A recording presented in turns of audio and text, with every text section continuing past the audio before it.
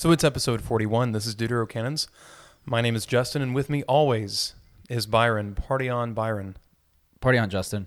Thank you. I had to think about that because I'm Byron and you're Justin. Duh. It's true. Yes.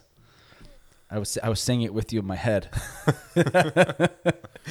Identity crisis averted. That's right. You're not Justin. You're Byron. Ugh. Oh, man, this does sound good. Do my Barry Manilow voice. That's not Barry Manilow, but I guess we should tell people. I mean, they can't see. We're in a different place. We're in a different place. They might be able to tell just from how this sounds because the audio quality could be better. I mean, I don't mean that the audio quality could be better.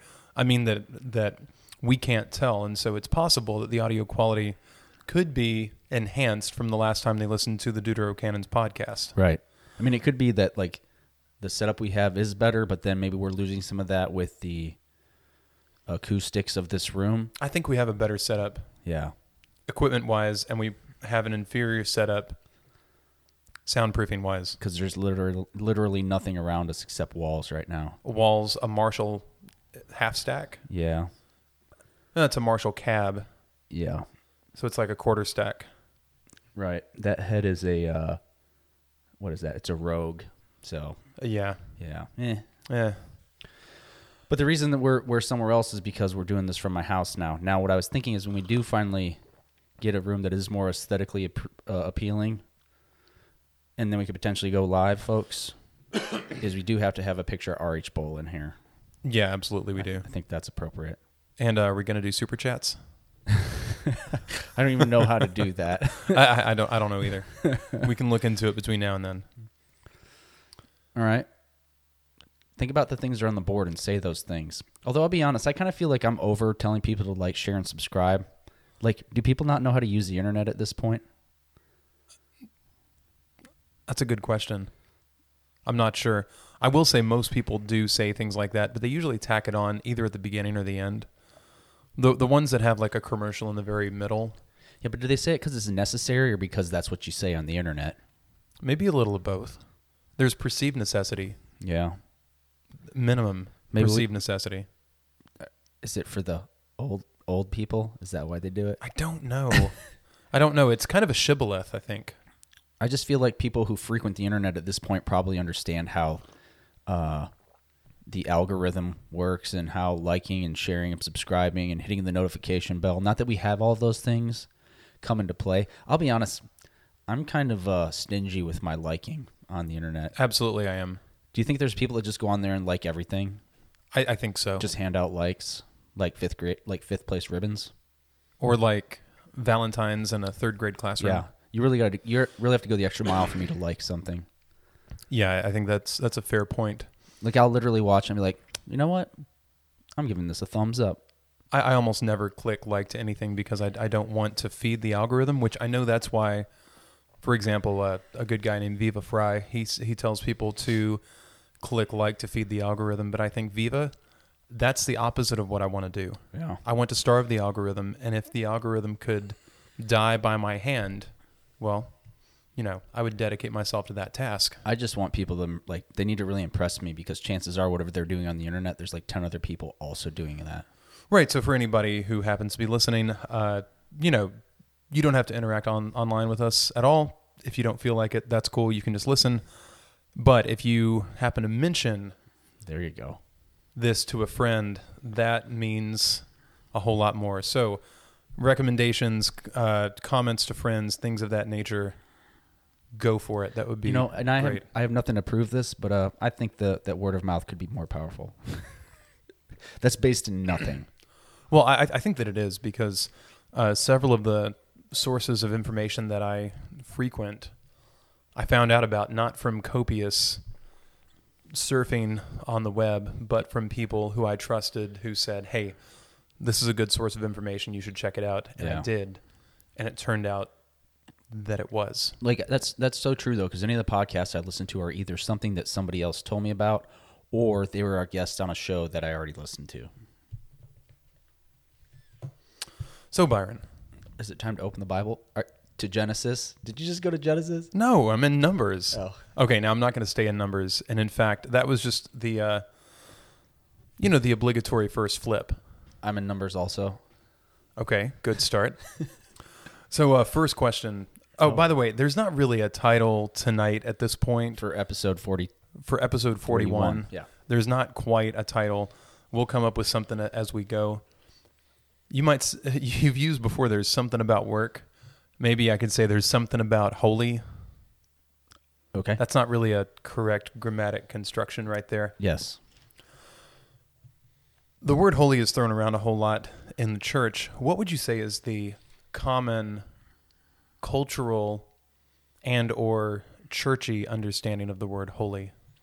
Well, I'll tell you the first place my mind goes is to that country song where they use it as an acronym for High on Loving You. Oh, serious? Yeah. I've never heard that. Well, it's a modern day country song, so. High on loving you? Yeah. That's awful. Yeah, it is. Anyways. That's right up there with Jesus take the wheel. We just get. So, okay, your question was what is like the. I guess that's what happened with Ted Kennedy, right? Jesus took the wheel. Ooh, too soon? Splash. Okay. So you asked me what is like a the generic the cultural and or churchy, which might be the same thing, understanding of the word holy. You know, I guess I feel like maybe holy for most folks is probably something that is almost like high church on a pedestal, regal, like something elevated, let's say. Okay. Yeah. So something is holy to the extent that it's elevated. Sure. Okay. All right. So a church would be holy.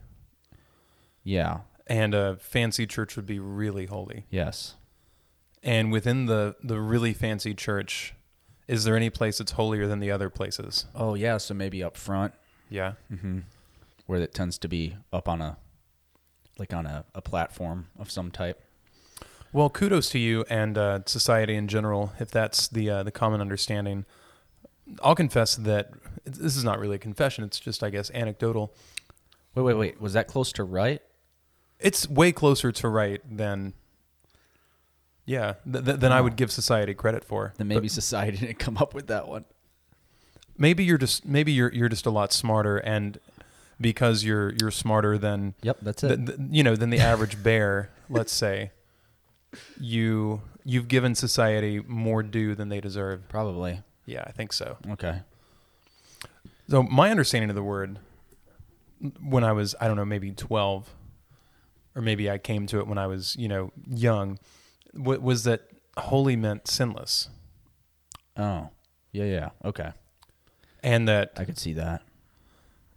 There was no way that I could ever be holy. Right. Even if I were forgiven, saved, baptized, yada, yada, yada, there was no way to be holy because I knew I was sinful. Okay. And if I were holy, it would mean that I weren't sinful, but I know that I am sinful, so I can't be holy. So we're saying it's like a synonym or analogous. Is that the proper word to like purity? Yeah. That's right. But absolute sinless perfection could be called holiness. Okay. Because it's next to godliness. That's cleanliness. Second hesitations. What? 4:12. Or is that in Hezekiah?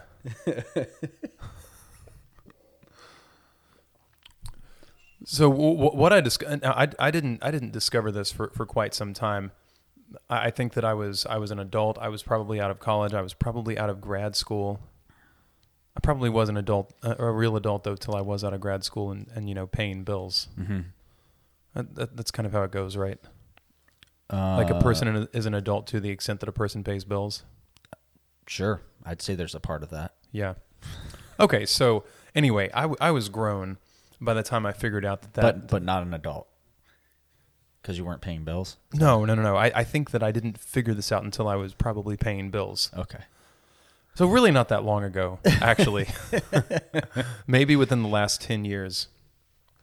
I was thinking more about this word, holy in the process of thinking about churchy words, Okay. words that are good and important.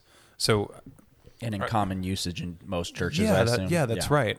That's right. Some people refer to it as Christianese, which I think is maybe a little too pejorative for it, because I think that words like holy are enormously important.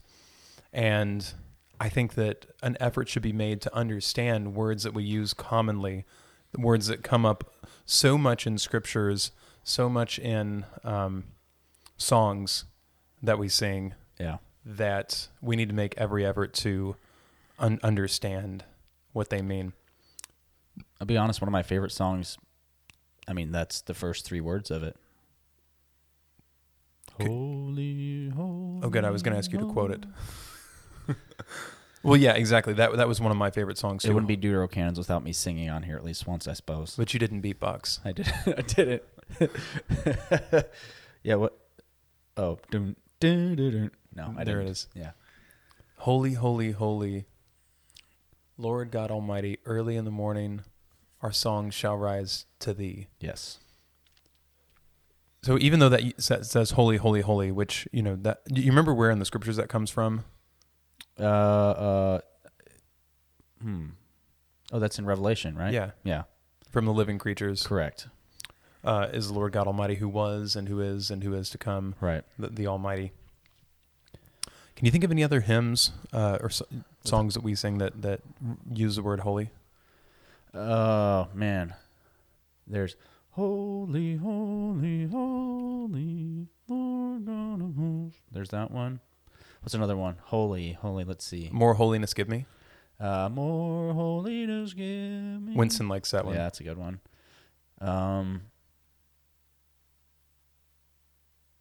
I feel like there should be a bunch that come to me, and I don't know why I'm not. Nothing. Yeah, there should be. We should have grabbed a songbook. I should have grabbed a song. How do you not have a songbook here? That's the first book that goes on the shelf. Well, it's down. The blue book. I do have one. It's down on the piano, though. Okay, well, that's a good. Actually, wait a second. Is that a good place for it? I have a collection of songbooks on the piano. Not sure how I feel about the piano and songbooks, Byron. I don't know what to tell you. I'm kidding. Sorry. So one of the things that I try to do when it comes to dealing with words like holy or glory or other good important words is I try to find the first time that they're mentioned in the scriptures. Oh, okay. So if you were to guess, of course this is just a guess. There's no penalty. There's no aspersions if you get this wrong. Where would you say the first mention of the word holy would be in the Bible? I'm going to guess it's when Abraham took Isaac up on the mountain to sacrifice him. That's a really good guess, but not quite that early. Okay, is it when... I feel it's going to be like when somebody was standing on holy ground. Yes. Well, that's convenient. Look at that. It just appeared. We must be loud. They must be able to hear us. Are we broadcasting to the kitchen? No. What room are we over? The garage, right? No. We're over the kitchen. Oh, we are over the kitchen. Yeah. Although I will tell you, because we were adjacent to Madeline's room, when she's playing her music and dancing, it's like I'm living underneath a studio or something. Okay, so what's the answer then? Exodus chapter 3. But when you said holy ground, you basically nailed it. Okay, so it's when Moses is told to take off his sandals. Exactly. Yes. Let's see if there's... Hold on. Do we want to still see what songs have Yeah, holy go on? for it. Okay, the only song with holy in the title is Holy, Holy, Holy. At least this is the first word. Yeah. But there's got to be several others. Yeah, I don't know. I mean, it's a pretty common church song word. So if you're listening to this at home, you could drop a comment with your favorite song that includes the word holy. See what I did there? I did. You know what? That would be even better. Crowdsourcing. If we were interacting live. We'll get there. We will. We'll get back there. Hopefully there's enough super chats that it's really distracting. So we're going to Exodus? Exodus chapter 3. All right. All right, so I'll read the first 4 verses, and no, I'll read the first 3, and then you pick up 4 through 6.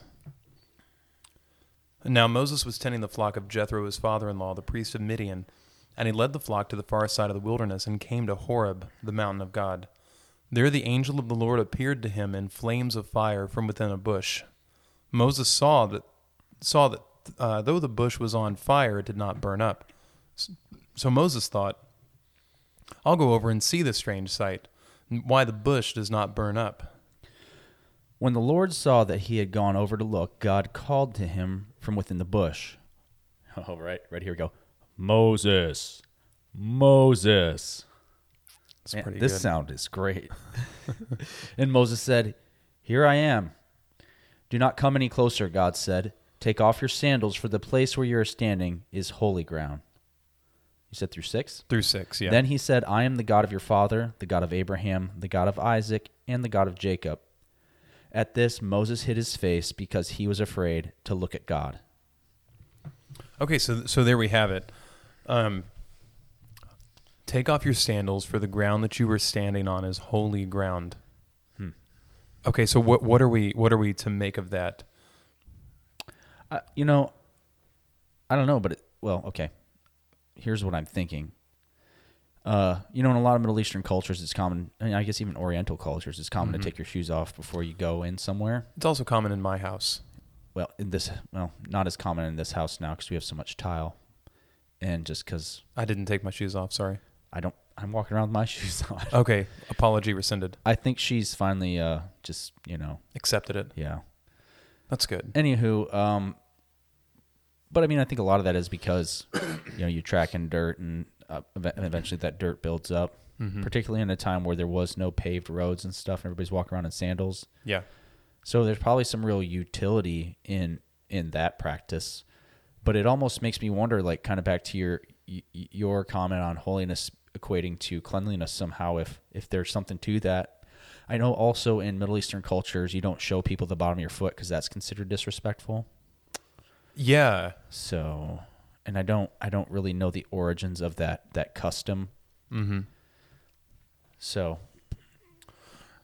sometimes certain body parts are analogous to others, yeah. and I would think that would have something to do with it. Okay, so here's another place where it's used. Exodus chapter 12. And I know that we didn't quite get down to a precise biblical definition, but that's okay because I'd like to sort of triangulate. Okay. So Exodus 12, let's see, verses, sorry, this is a long chapter. 14 through 16, so I'll take 14 and 15, and you can take 16. This is a day you are to commemorate. For the generations to come, you shall celebrate it as a festival to the Lord, a lasting ordinance. For 7 days you are to eat bread made without yeast. On the first day, remove the yeast from your houses, for whoever eats anything with yeast in it from the first day through the 7th must be cut off from Israel. On the first day, hold a sacred assembly, and another one on the 7th day. Do no work at all on these days except to prepare food for everyone to eat. That is all you may do. So I know that in the versions that we have, it didn't use the word holy, but there's the Hebrew word for holy, which is kadesh. It's like Qodesh in English, and in Hebrew it's like Kof, Vav, Dalet, Hey. So like QDSH, basically for the consonants. And that word does show up in verse 16. And you can probably guess which one it is. Wait, this is the word for what now? So Kadesh, which is the Hebrew word for holy, holy didn't show up, but a different word did. Sacred? Sacred. Okay, so a sacred assembly or a holy assembly. So we have holy ground, we have holy assembly, and let's see. now go to Exodus chapter 15. Are we going to get to the Sabbath? Remember the Sabbath and keep it holy? Yes, we are. That's going to be in Exodus 16. Oh, okay. So in Exodus 15, this is the song of Moses and Miriam. So this is after they get through the Red Sea on the other side. And 15, I'm going to read verses 12 and 13. You stretch out your right hand and the earth swallows your enemies. In your unfailing love, you will lead the people you have redeemed. In your strength, you will guide them to your holy dwelling. So we had holy ground, holy assembly, and now we have holy dwelling. Holy dwelling. Okay, so then 16, and you can read this one. How about verses like 22 and 23? Okay. Let's see. Where is it? Okay. On the sixth day, they gathered twice as much, 2 omers for each person, and the leaders of the community came and reported this to Moses. He said to them, "This is what the Lord commanded. Tomorrow is to be a day of Sabbath rest, a holy Sabbath to the Lord. So bake what you want to bake and boil what you want to boil. Save whatever is left and keep it until morning." So a holy day. Holy day, holy Sabbath. A holy Sabbath. Okay, now 22. And so, the fact that this is coming up so frequently in Exodus, I think is also pretty telling, and maybe that's something that we can get into here in a minute, is like, why is this word that didn't show up in Genesis at all, why is it so prevalent in Exodus, and what might that tell us? But we will triangulate a little bit more before we get there. Okay, so 22, could you read verses 30 and 31? Okay. Do the same with your cattle and your sheep. Let them stay with their mothers for 7 days, but give them to me on the 8th day. You are to be my holy people, so do not eat the meat of an animal torn by wild beasts. Throw it to the dog. Holy people. Holy people. So we've got holy ground, holy assembly, holy dwelling, holy Sabbath, holy people. Let's see. In 26, we have a reference to a holy place. But 26, chapter 26, verse 33, this is talking about the tabernacle. Yeah. And I think that this might be a good place to pause and just mention that I started thinking about this again recently because we've been reading excerpts out of Exodus and Leviticus with the younger kids. Missy and I kind of joined together our classes recently. I mean, because they're not very big to begin with, right? But that's what I was already doing with the boys that I had. We had gone through a whole lot of Exodus and then got into Leviticus, and so this was something that came up. And one of the things that I also want to get into is like a way that I was trying to give these, younger kids between the ages of 7 and 11. How old is Owen? 11? Is he 11? Okay. Yep. Like a way of conceptualizing what holy means. So anyway, so Exodus 26, let's see, verses, I think 32 and 33. Are you trying to get to the most holy place? Yeah. Yeah, how about just 33? Okay, so me? Yeah. Hang the curtain from the class and place the Ark of the Covenant law behind the curtain. The curtain will separate the holy place from the most holy place. Oh. So you have a holy place and a most holy place. Yeah, so inside of the holy place, there's a place that's even holier. It's the Holy of Holies also is what that's called, right? Right, Holy of Holies. And I don't know if it was referred to as the Holy of Holies until we get to the temple, but it's the same. I think it's the same idea. Is that like? Holy? I think so. Okay, so there's another holy in 28. I'll take this one. This is talking about the priestly garments. 28 verse 2, make sacred garments for your brother Aaron to give him dignity and honor. So now holy garments. Yep.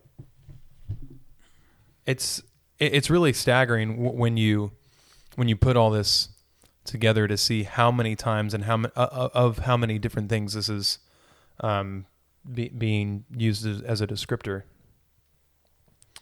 Let's see, 28:38. This is still dealing with priestly type things. 28:38 says, "It will be on Aaron's forehead." Sorry, I got to back up. 36. Make a plate of pure gold and engrave on it a seal, holy to the Lord. Fasten a blue cord to attach it to the turban. It will be on the front of the turban. It will be on Aaron's forehead, and he will bear the guilt involved in the sacred gifts the Israelites consecrate, whatever their gifts may be. It will be on Aaron's forehead continually, so they will be acceptable to the Lord. So we have holy to the Lord actually on this, I mean, like a dog tag or something, that's on this turban. But then we also have, again, a reference to sacred or holy gifts that the Israelites present. Let's see. Yeah, and in Exodus 29, there's a holy crown.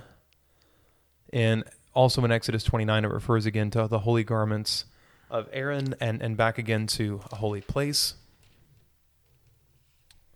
Let's see.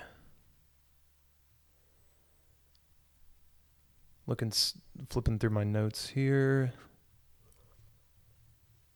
Okay, Exodus 30. And could you read Exodus 30:10? 30:10. Once a year, Aaron shall make atonement on its horns. This annual atonement must be made with the blood of atoning sin offering for the generations to come. It is most holy to the Lord. So that particular offering is most holy. So to think about all of the offerings that would have been offered throughout the year on the altar at the tabernacle. Yeah. But talking about, I guess, like the Day of Atonement, yeah, that's most holy. So a holy of holies in terms of the gifts given. Okay, so going through Exodus, I mean, the word holy is coming up in nearly every chapter. So this is a good place, I think, to pause. So we've heard all these things being referred to as holy, but it doesn't sound like it's talking about sinless. Right. So that blows my preconceived notion from when I was younger totally out of the water. Okay, so when I was trying to, I guess, define holy the way I thought the world would, that's not really my understanding of holy. So, and I guess what I understand holy to be, it sounds a little bit more like what this is. Mm-hmm. And so, I mean, I guess I thought of it more in terms of almost like, I guess similar to like righteous, so like set apart. Okay, and so I think that maybe righteous and set apart might be two different things. Like something might be righteous and something might be set apart, but something, but that doesn't mean that the two are the same thing. And I think that what happens sometimes is that we conflate. Mm-hmm. I think that it's easy to, like, if two things are important and two things are related, to not recognize the distinction between the two. Okay. Is to be holy to be set apart, though? Yeah, that's exactly what it means. Yeah. Holy means set apart, and it also doesn't necessarily in every situation indicate something that is, well, for example, lepers in a sense were set apart. Oh, okay. Yeah. So, but yeah, so the word holy means set apart. Let's see. So my next question is why? Like, why in the world, if this word is so important that it's coming up in, like, once the Israelites actually get out of Egypt, Mm-hmm. the word holy is showing up like multiple times a chapter or every other chapter, Yeah. tons and tons of times. I think it has. Well, no, I lost my count here, but dozens of times that it's used in Exodus alone. So why not Genesis? Why is it Exodus? So something that I was thinking about, particularly when we were reading about the Sabbath, I heard a guy talking about this, and I can't remember the name of the podcast. Jim Atwood actually shared it with me. Okay. But he was talking about the Sabbath and how what is unique about the Sabbath, or why that might have been special to the Israelites, is because they're coming from a place of being enslaved, where every day you were working. And so to have to be in a place now where you can have a day to just rest, to set that day aside would have been significant to them. Sure. So I mean, I don't know. I don't know if that has anything to do with it. Maybe something to do with what they have just escaped. You know, the enslavement in Egypt. Why you might be seeing that in Exodus and not Genesis. Yeah, I do think that has something to it. So the way that I started trying to explain this to the younger kids, because I wanted it to be concrete for them. I didn't want it to be something that was abstract. Yeah. So I took him back to Genesis, because even though the word isn't there, I think the idea is. Okay. Okay, so and I did this when we were talking about the tabernacle, and we were and Owen, which I guess I've got his Bible right now. It's got some pretty great illustrations. Yeah, it does. All the way through it of things like that. And so you have, so,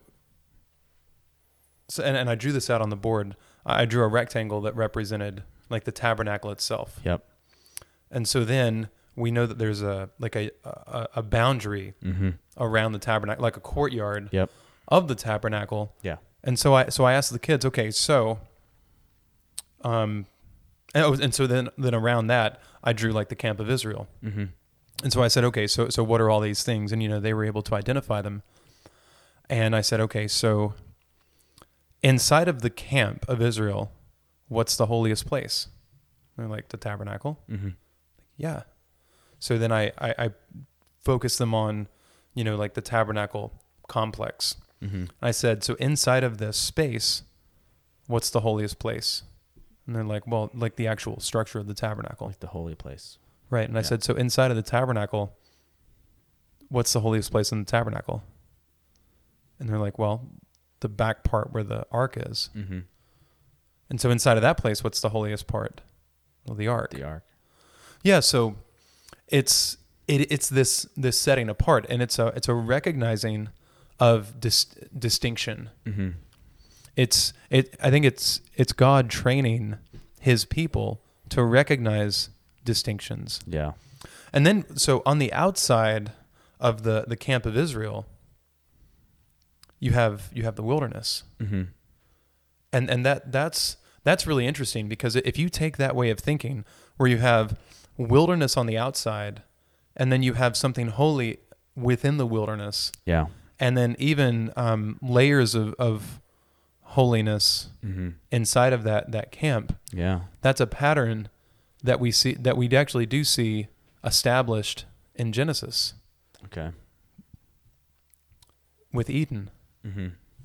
Because you had, well, even with the world itself, because you have, all of the cosmos, and within the cosmos, well, you have a holy planet, Earth.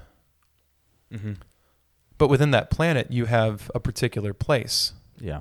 You have Eden. And it's different. It's set apart. It's not like everything else. Yeah. And it's not that there was anything bad. God said that creation was good. It was good and very good. And yet, in the Garden of Eden, it was even better. It was special. Something different was happening there. So moving out from Eden, we still see that pattern, even in the fall. So how does that pattern show up in Genesis 6 with Noah? Okay. But the ark? Yeah. That's a holy place. Right. It's a holy place because it's different than all the other places. Mm-hmm. So then moving forward again, well, actually what's really interesting between the ark and the next, I guess, good part of the story is, so you have the ark and you have Abraham, but in the middle you have the Tower of Babel, Mm-hmm. which is a counterfeit holiness. So this is, you got my wheels spinning here a little bit, Go for it. because so what I'm kind of thinking of is the idea of, the difference between chaos and order. Yeah, So one of the things that's connected. I was talking about with a guy at work one time is, like be able to understand folks who are disorganized and what are some things that we can tell them to help get organized. And so one of the things I was saying is like, really when it comes down to it, at the end of the day, the way you organize things is you put boxes within boxes. So if you think about that, right? Like if you buy a house, it's a box, and it needs an inside or three-dimensional, it's a cube, right? So I buy a big cube, and within my cube there are smaller cubes, and each of those cubes is its own little environment, and we designate those cubes for different things. So we have the dining room, we have the kitchen, we have the living room, we have the bedroom, and so the first step to organizing my life is putting bedroom things in the bedroom and putting kitchen things in the kitchen, right? Mm-hmm. So then let's say one of those rooms in particular is disorganized. Let's say it's a bedroom. Well, I'm just going to put more cubes or more boxes in that box. So I put a dresser in and I put a closet in. Maybe I put a bed in with some drawers underneath the bed. And then I can segregate those boxes even further by having drawers in my dresser. But I mean, like, I'm sure everybody's had a junk drawer. And the drawers can have dividers. Right. So everybody's had a junk drawer before, right? Yes. And so one of the ways you can organize a junk drawer is by getting small little like organizer baskets or dividers. Right. So boxes within boxes within boxes. And so like this idea that you're talking about being in the wilderness and then having the Israel camp, which the way it's been taught to me before is, like you said, you have the tabernacle in the middle, and then you have the 12 tribes of Judah, almost like in formation. Their camps are in formation around it. So, it was very orderly. So 3 on each side, right? And then, like you said, inside the tabernacle inside the courtyard, you have the tabernacle itself. Inside of that, you have the holy place. Inside of that, you have the, I said tabernacle. Yeah, the Ark of the Covenant. Right. And so it's almost like if you want to bring order to something chaotic, one of the first things you do is create boundaries. Yes. Yeah. Yeah, that's exactly right. And so what it seems like what God is doing is, so training his people and then training us to make distinctions. And the distinction is regarding what's on the inside and what's on the outside. Yeah. And the thing about that is what's on the inside and what's on the outside. On the one hand, what's on the outside, what's on the inside could be good and what's on the outside could be bad. But it also could be what's on the inside is one thing and what's on the outside is another thing. They're just not the same thing, Yeah, so another way that this shows up, so moving forward, we get to Abraham, and the way that story embodies holiness is because it's in that you've got the whole world, the whole population of the earth at that time, whatever it happened to be. But God chose Abraham. So out of the many, there was this one. So that's holy. Right. Because God was making a distinction between Abraham and everyone else. Right.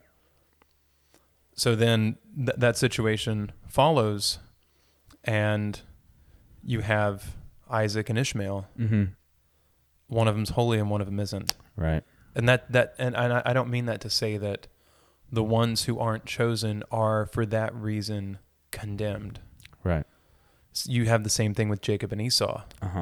Jacob have I loved, Esau have I hated. There's a choosing of the one who's inside and the one who's outside. Well, and the thing about that is I think the boxes within boxes is a very, let's say, symmetrical way to think about it. But I think what you're doing there is pointing out how it's almost the same methodology, but with people. Because if we look at the nation of Israel, like we have the Levites that had a separate purpose, maybe a holy purpose. Yeah. But then we also think of the tribe of Judah and the significance of that. Definitely. And how, they are holy in their own regard. They are. Right. They are. And so the tribe of Levi is holy and the tribe of Judah is holy, but they are holy in different ways. Yeah. But what's really interesting is that, so even though you have this demarcation, shout out to Dwight Schrute, 1 word, 2 syllables, demarcation. Nice. So you have this separation of the tribes. You have, and thus of the various roles that are necessary within the nation of Israel. So that they're divided, they're not together, and yet they're reconciled in Christ. Mm-hmm. And so that's what's so one of the things that's so amazing about Jesus is that the opposites are reconciled in him, which I think is what it's getting at when it says that he's the Logos. Mm-hmm. In other words, he's that which binds the opposing ends. Like that's how unity comes about. There has to be this mediator, this middle thing. I mean, because after all, like, what's more separate than God and man? Yeah. Especially because of sin, the separation that was already, inherent since he was creator and we were the created, was exacerbated by sin. Well, I was telling you the last time we did this, I believe, studying the fruit of the Spirit and at least I guess the Zondervan definition of peace is bringing harmony to all relationships. And I think when you look at the nation of Israel, you can really, really see that lived out because they have all these differences. And when God is at the center, they are quite harmonious. Mm-hmm. But then at the same time, we see how when they stray from God, how the infighting begins and they just have problems, Mm-hmm. And so how all these distinctions and all this separation, this holiness can be complementary and, work towards a unified good when they're obeying God, obeying his commandments, Yeah, exactly.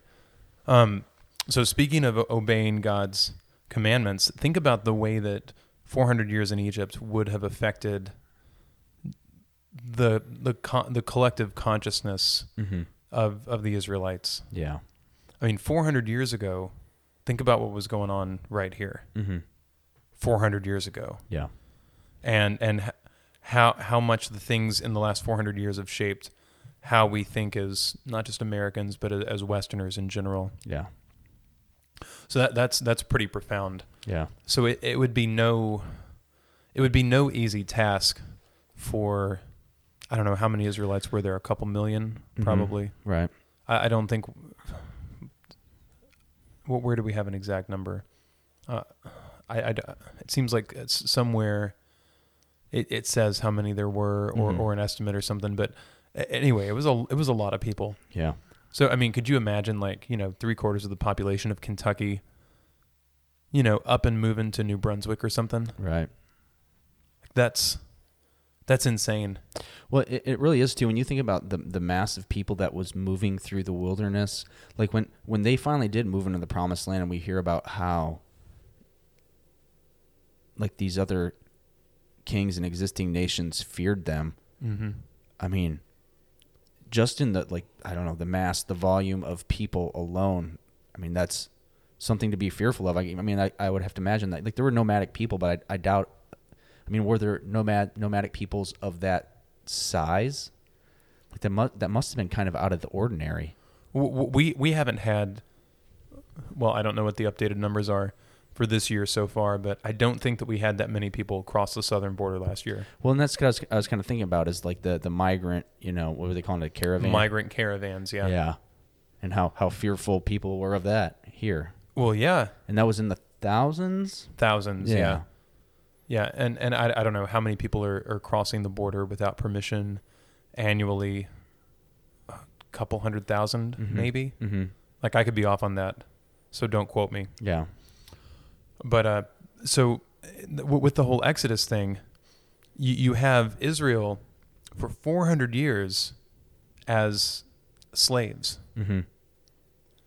and then for God to bring them out.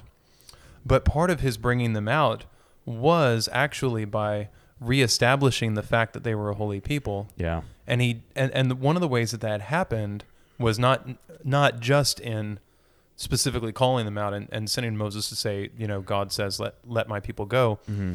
but also in the fact that the plagues didn't affect Goshen. Yeah. So there was a distinction, Right. the hail fell on Egypt, Mm-hmm. didn't fall on Goshen. It was dark in Egypt, not dark in Goshen. But it was still part of the land of Egypt. So within the land of Egypt, you have this holy margin Yeah. that's, well, it's holy in the sense that it's different. Mm-hmm. The stuff that happened in Egypt was not what went on in Goshen. And so then that, as they went out, that continued to be the case. Like God, established that difference, and then was, let's say, like nurturing, husbanding Mm-hmm. that difference throughout. But of course, there was there was not total agreements. Yeah. There was lots of bad stuff that happened. They ended up, instead of just being pilgrims, like with a one-way ticket straight to the promised land, there ended up being a rebellion, and they had to wander around for 40 years until all those people were dead. Right. But it didn't change the fact that over the course of that whole period, God, through Moses and then Joshua, they were doing everything that they could to establish the boundaries, Mm-hmm. to define what it means to be inside of this camp, Yeah. inside of this holy people. Mm-hmm. Like what defines the one on the inside and what defines the one on the outside. I'm just kind of sitting here pondering that, how. So, I haven't really appreciated that before. So Moses and Aaron are having to overcome 400 years of, a slave mindset and dependency. Yep. And, like you said, they had to wander. So they had to wander around in the desert till a generation died off. Mm-hmm. That's fascinating. I'd never really thought about that. Right, and that's also typical of God's judgments on his people. It seems like they would last long enough that one generation would basically or entirely die out, but the next generation got another chance. Yeah. Until of course, like Israel, they never came back, Mm-hmm. but they're still apparently going to get another chance. Yeah. Paul talks about that in Romans. Do we see any of that? Because I want to say, when you talk about like like Judah falls to Babylon and then Israel, so Israel falls to, is it Persia? Anyways, and then we have Shadrach, Meshach, Abednego, Daniel. So I guess what I'm saying is, was anybody alive for the return to the Holy Land that experienced the exile? Or is that another example of a generation dying off? That's a good question. I don't know the answer to that off the top of my head. Yeah. But it seems like that Hezekiah, we were talking about the book of Hezekiah earlier. Ha ha. Right. There were, like, he was in captivity and he did get to go back, but I don't know necessarily that he, like, I think he may have been born in captivity, but don't quote me on that. Mm-hmm. I've been hanging out a whole lot in the first 5 books of the Bible lately, so I need to, mm-hmm. I'll get there. Yeah. Yeah. So that's really what this is all about. Definition of the inside, definition of the border, definition of the outside, and how we deal with that whole dynamic. And I think that one way of understanding how specific and strict the law happens to be in the books of Moses. I think that was in order to establish a cultural to reestablish a holy cultural consciousness that recognized the inside and recognized the outside, and recognized the difference between God and the idols that everyone else sought after, so that there would be a people who would be ready for the coming of the Messiah. Because without that mindset, then nobody's ready. And the situation that God knew that he needed to bring about to bring his son into the world couldn't take place without a people, even if it only ended up many times being a remnant within that holy people, which that's another way of thinking about it. Think about Elijah, and you've got, he's all bummed out because he thinks that he's the only one left out of, that nobody else in Israel cares anything about who God is. And God says that he reserved himself a remnant of 7,000. So you have like the whole nation of Israel then sort of being a wilderness, but you have this holy remnant that's within Israel. So as we were talking about this earlier, I was thinking about the passage from, I guess it's technically Leviticus is what I'm finding, because, hold on, 1 Peter 1:16, so this is 13 through 16. Therefore, with minds that are alert and fully sober, set your hope on the grace to be brought to you when Jesus Christ is revealed at his coming. As obedient children, do not conform to the evil desires you had when you lived in ignorance, but just as he who called you is holy, so be holy in all you do. For it is written, be holy because I am holy. So that's coming from, it says Leviticus 11:44, 45, and then 19:2. 11:44 and 45 says, I am the Lord your God. Consecrate yourselves and be holy because I am holy.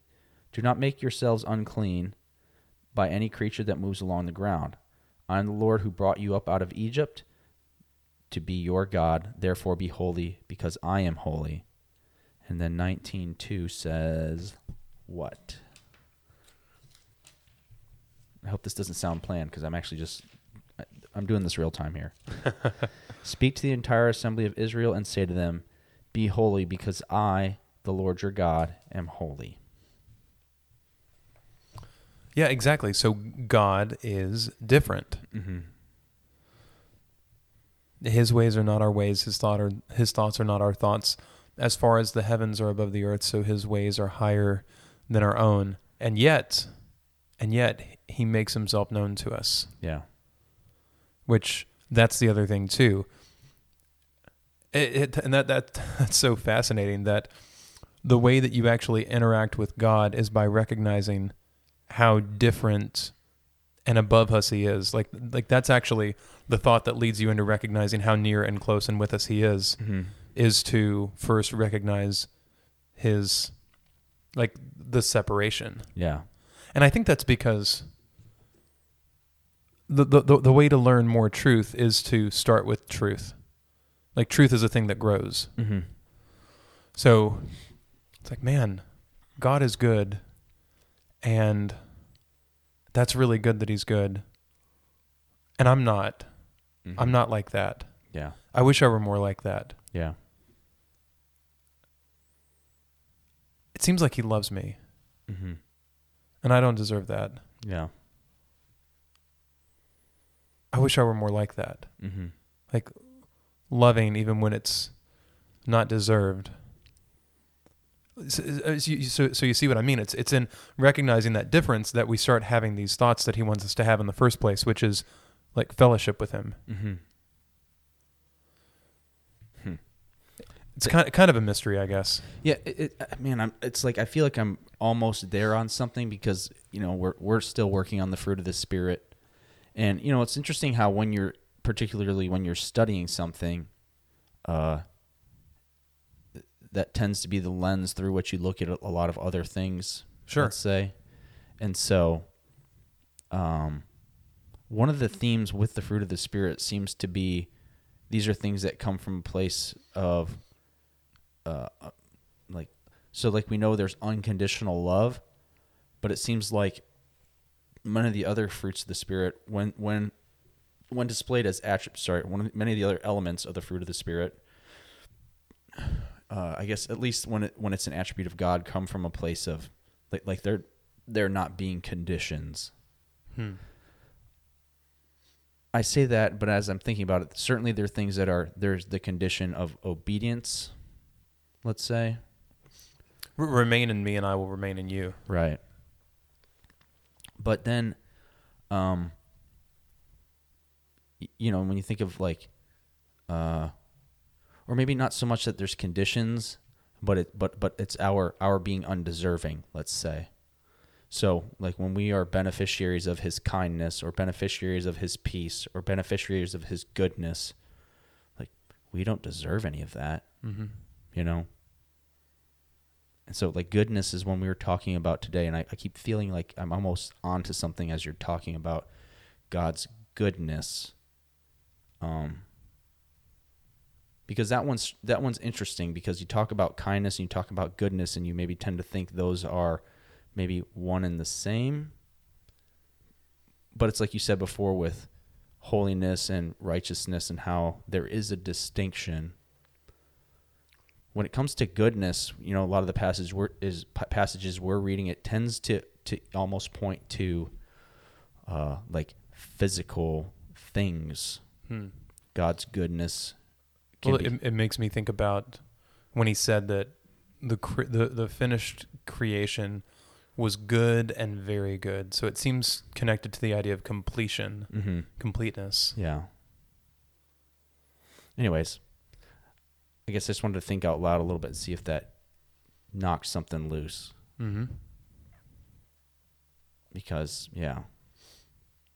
Well, so here are a couple more examples. So if we first have this understanding of this kind of delineation or like demarcation that's happening with God giving the law, which is simply an actual like verbally expressed and I guess you could say legally codified expression of patterns that already existed in Genesis. With inside and outside, like with Eden and the ark and the false holiness of the Tower of Babel, and then Abraham being selected out of all the masses of people. So then, if you take that understanding of inside and outside, holy versus unholy, it makes it a whole lot easier, I think, to understand the law. So when you get into Leviticus, you get into a whole lot of nitty gritty, a lot of blood, a lot of guts, a lot of gory stuff. I mean, what to do about everything from mold to emissions to secretions to, just every manner of thing. Yeah. Dead bodies, on and on and on and on. Well, one of the really interesting things that we've paused on and that I'd really like to learn more about is on the Day of Atonement, one of the things that happens is that 2 goats are brought before the high priest. 2 male goats. And lots are cast. Which that's a whole other rabbit trail that I'm not even remotely prepared to go down. But lots are cast over the goats. Yeah. And one goat, if the 2 options are for the Lord and for Azazel. So one goat, the goat that the lot falls on, who's for the Lord, the priest sacrifices that goat. But the lot that falls to Azazel, the priest places his hands on the goat's head and places the sins of the people. It's a scapegoat. It's the scapegoat, yeah. Yeah, so a lot of Bibles just say one for the Lord and one for the scapegoat. But what it says is for Azazel, which I don't know everything that means. It's really weird, and it's And who or what Azazel isn't quite the point. But what would happen is that they would, again, the high priest places hands on the goat's head and then send it out into the wilderness. Yeah. And it would just go out there away from the camp. Yeah. And be gone.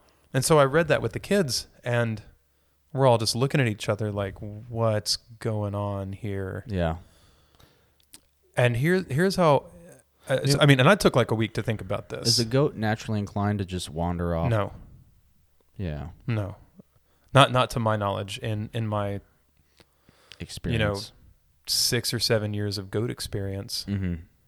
That's not how it tends to work. Yeah. I mean, like a goat might wander around a little bit and, see what green stuff is over, someplace else instead of the place where you want the goat to be. But like goats are not like, they're just not like that. Stay close to the herd. They're herd animals, very much so. Right. Goats are not solitary. Mm-hmm. So again, I don't exactly know what's going on here, mm-hmm. but without trying to get into all the nitty gritty of that, you have one for the Lord, and it stays in the camp. I mean, it's killed, but it's in the camp. But then you have the one on whom were the sins, and it's sent out of the camp. Mm-hmm. And I guess I got to get into this a little bit. Azazel seems to be the name of a goat demon. And that's referred to in Leviticus as well. There's a verse in, I'd say it's like the late teens, like 19 or something, where it says, so folks, you really need to stop sacrificing to the goat demon. It's a bad idea. Please don't do that anymore. And it's right after Azazel's talked about. Mm-hmm.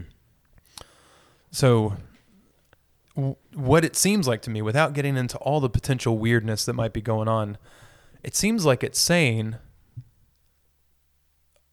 your sins don't belong here. Mm-hmm. Stop it. We're sending this goat out, and he can go hang out with the goat demon because that's where the sins belong. Yeah. Not here. Not in the camp of God's people. They have no place here. Like, and you know what happens? You know what this stuff leads to? You see that dead goat? That's what happens. That or hanging out with the goat demon. And like this isn't good. So stop it. So again, even that, however much weird stuff might be out there to learn about that, it seems like the idea is defining what life is supposed to look like on the inside as opposed to life on the outside. Okay, well, while we're talking about things, we're at an hour 14. Okay. While we're talking about things that we're not quite sure of, let me ask you this then. This is going back to the fruit of the Spirit. Sure. And goodness. It says, as Jesus started on his way, a man ran up to him and fell on his knees before him. Good teacher, he asked, what must I do to inherit eternal life? And Jesus replies, why do you call me good? Jesus answered, no one is good except God alone. And then he goes into the commandments. You know the commandments. You shall not murder. You shall not commit adultery. You shall not steal. You shall not give false testimony. You shall not defraud. Honor your father and mother. So on and so forth. So, again, trying to maybe draw a correlation here. So we're talking about God and goodness and being so holy, perhaps. Or so how does that correlate to? Because we've talked a lot about commandments and obedience. Like, how does that correlate to holiness? Is it the obedience to commandments that make us holy? I mean, I think that, okay, part of it's obedience, but I would say that the fruits of the Spirit are all indicators of a person who is holy. Mm-hmm. If a person cares about being like those things more because that's how Jesus was and is, right? I mean, that's holiness. So however failed the attempts might be, that's holiness. So manifesting the fruit of the Spirit doesn't make you holy. Being holy the product of being holy is the fruit of the Spirit? Like I would say that the holiness starts with the inclination, and that those desires are like the seed that ends up producing fruits of the Spirit. Right. I think about that old hymn. What's the name of it? It'll come to me in a second. Where it says, "All the fitness He requires is to feel your need for Him." Is it before the throne of God above? Yeah, before the throne of God above, I have a strong and perfect peace. The great high priest, whose name is love, whoever lives and pleads for me. One of the verses of that song says, "Yeah, all the fitness He requires is to feel your need for Him." And Winston, this is something that Winston says, which I think is incredibly wise. He said that God cares way more about your direction than your precise location. Interesting. So, which has to do with intent. Yeah. Not that intent is everything and that fruit isn't important, but a person caring and making effort is is indicative of good things. Yeah. I mean, it's kind of like in the New Testament, it talks about testing the spirits, and you can only say that Jesus Christ is Lord by the Holy Spirit, or that the Spirit cries out in us, "Abba, Father."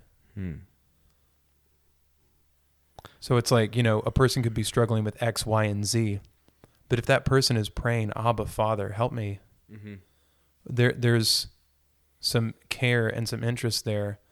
It's kind of like the prodigal son. As the prodigal son is holy as soon as he has the thought, "Wait a second, this is a bad idea. Like, I'm in the wrong place. Yeah. I'm doing the wrong thing. The servants have it better in my Father's house than I've got it here. I'm going and I'm repenting." And so I think he was holy even before he got to his Father. Not that he was sinless, not that he was perfect, Right. not that he was even forgiven yet. Yeah. But he was holy. He was holy because he was different. Well, so there's one we haven't listed then yet, because we said, holy ground, holy dwelling, holy, what were the other holies we've done? Holy Sabbath, Holy garments. holy garments, Holy Spirit. Holy Spirit. And maybe that'll be next week. All right. Holy Spirit. I think that'll be a great topic. You could take it if you want to, but if you don't, that'll probably be the next thing that I tackle. Well, I'll tell you two things that I was thinking of talking about, one of which is, so there's two things I was thinking of talking about. Obviously, I'm on a little bit of a fruit of the Spirit kick, so that I think that would be beneficial. Yeah. Another one, though, is like this, what we're doing here. Actually, I alluded to that earlier where I'm stingy with my likes because I feel like there's probably 10 or 15 other people probably doing the same thing on the internet. Like, that's why I sometimes have trouble doing this because, any Yahoo with a microphone nowadays can like have their own TV channel. It's true. But I preached a sermon one time on maybe kind of just what I think what I think our conduct on the internet should be, and so I thought I might do that. I don't know. We'll see. Yeah. So there's a teaser for one of the two things for next week on Deutero Canons. Same Deutero time. Same Deutero channel. Isn't it same canon channel? Same canon channel. I don't know. We didn't really make that a thing. Is it a thing now? We did it once, remember? We did do it once. So you still have it somewhere. I do have it somewhere. You could fix it in post. Oh, man. All right, is that it? First Deutero Canons from Russellville, Kentucky is a wrap. So, pray? You're supposed to. All right, here we go. Let me take my hat off. I'm going to take my microphone. Headphones off. All right. Dear Lord, we thank you for this day, and we thank you for this time of learning and study. God, we ask that we just pray that what we've discussed here is pleasing in your sight and be beneficial to those that hear it. God, more than anything, we thank you for Jesus. We ask you to help us to be more like him. It's in his name we pray. Amen. Amen.